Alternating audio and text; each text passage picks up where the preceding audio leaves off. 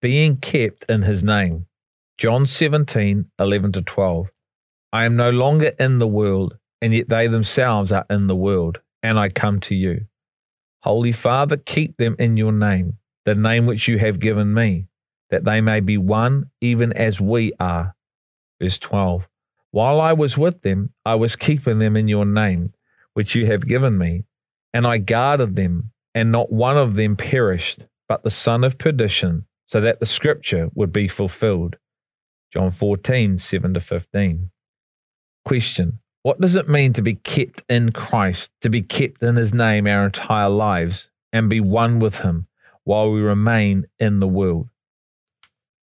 Jesus says he was keeping them in his name while he was in the world, and he now asks his Father to continue to keep them in his name because he is leaving the world and coming to his Father. He asks his Father to keep them in his name so they can be one with the Father himself in spirit as they were one. One in spirit with the Father, Son, and Spirit, and one another. The position and posture of one in Christ, which is the position of eternal life. This position of one is so powerful.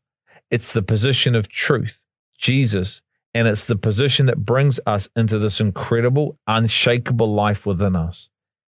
It truly is the life within. This is why the foremost commandment is to hear, O Israel, the Lord is one. One God, one position, one truth, and one life, one spirit. It's not two, but one God. And we must come into and have living within us the God who is one. This is what Jesus is asking for and keeping the disciples in his name. Oneness. It is at this position of where oneness is found that division lurks. The enemy and our flesh hover at this point, longing to keep us out of this oneness of spirit. To truly be one, there must be the possibility of division. God's heart is for oneness of spirit, oneness with him and in him. And the enemy's and our flesh position is for the position of 2, 3, 4, 5, 6, the position of division.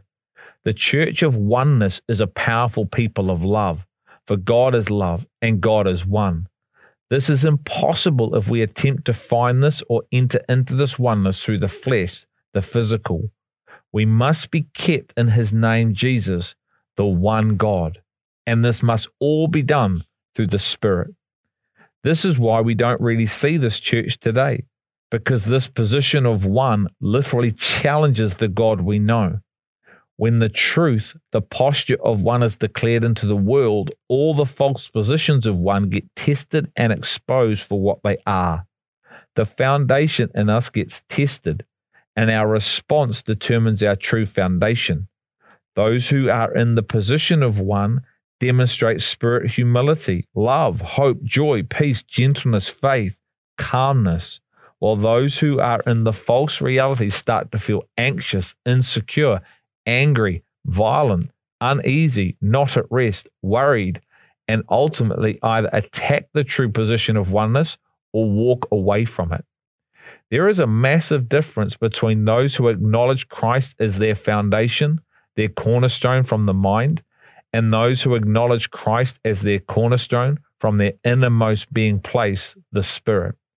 The one who acknowledges from the mind still has themselves ultimately as their cornerstone, because the gospel is yet to pierce their heart, causing the cornerstone to be within.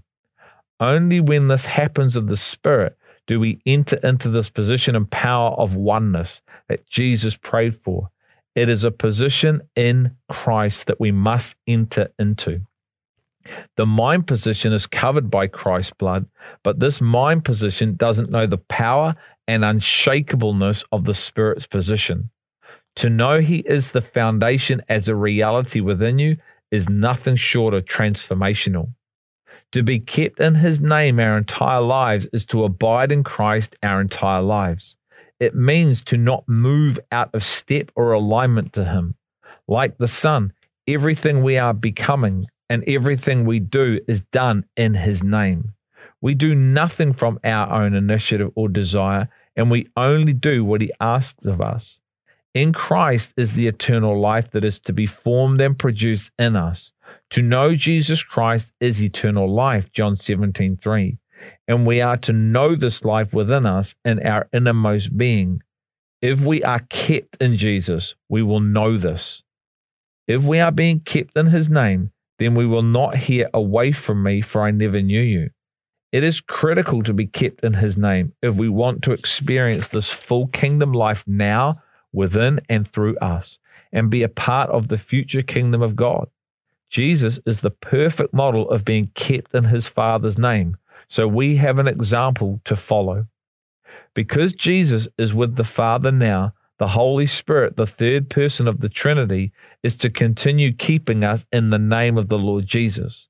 The Holy Spirit is a person just like Jesus was a person, and he has been entrusted in leading, guiding us into all the truth.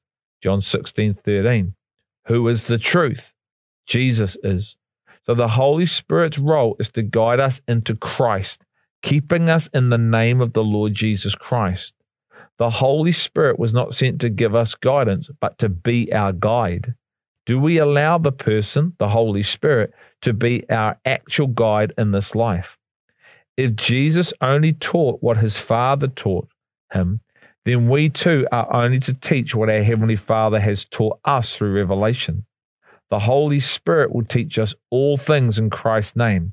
If we have a heart that desires to be taught, it's his heart to bring to light all that is in Christ's name. And this can only happen if we are kept in his name. I can't stress enough how fundamental it is to be kept in his name through revelation. If we want the life that Jesus died for us to have, it's fundamental to being his follower, and it's based on these conditions. Colossians 2:2-4, that their hearts may be encouraged, having been knit together in love, and attain to all the wealth that comes from the full assurance of understanding, resulting in a true knowledge of God's mystery, that is Christ himself, in whom are hidden all the treasures of wisdom and knowledge. I say this so no one will delude you with persuasive argument. Verses 6 and 7 are very powerful after these passages. Verse 4 is extremely important for all followers of Jesus who want to come into the fullness of life in him by being kept in his name. He is saying that those who don't know this life in Christ will come up with other ways and means to life, and it will sound persuasive and very convincing. And if one believes them, they will be led away from this life in Christ. They are not being kept in his name because what is being taught and believed, received, is not of him or his Father. This is the very reason why Paul wrote 2 Corinthians 11:1-6, to protect us from all the one who comes and preaches another Jesus, another spirit, a different gospel. Paul says, I may not be the most skilled in speech, but I do know Christ. He says he doesn't consider himself inferior to the most eminent apostles. If we are not in Christ and receiving revelation from the Spirit of Christ, we will teach another version of Jesus and mislead ourselves and many others. We come back to being the false leader, the false prophet or teacher or follower, as talked about previously. Look at Colossians 2:6-7, as this passage is extremely essential. All this is the result of not being kept in his name. Colossians 2:6-7. Therefore, as you have received Christ Jesus the Lord, so walk in him, having been firmly rooted and now being built up in him and established in your faith, just as you were instructed, and overflowing with gratitude. Let's unpack this verse by verse and then look at verse 8 and 9. As you have received Christ, how have we received Jesus Christ? Have we received him through revelation and not through the ability of man?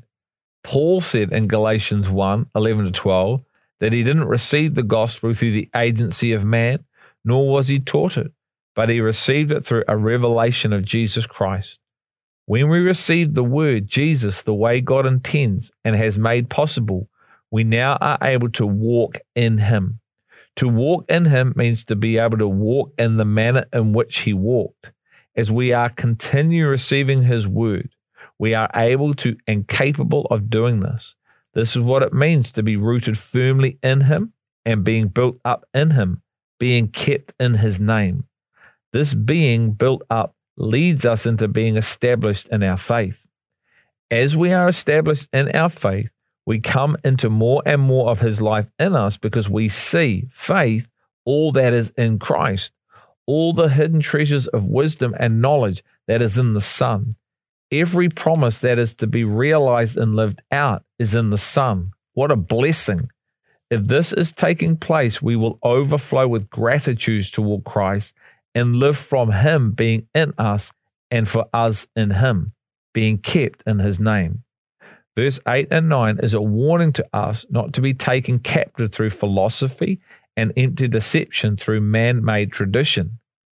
When we are in Christ, like verse 2 to 7 describes, being kept in His name, this becomes our filter in which we discern all things.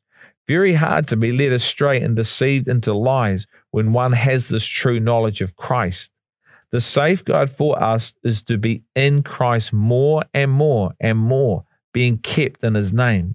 To be constantly coming into a greater revelation of Christ Himself, going from strength to strength on our inside, protects us from all the counterfeit truths that set themselves up as Him.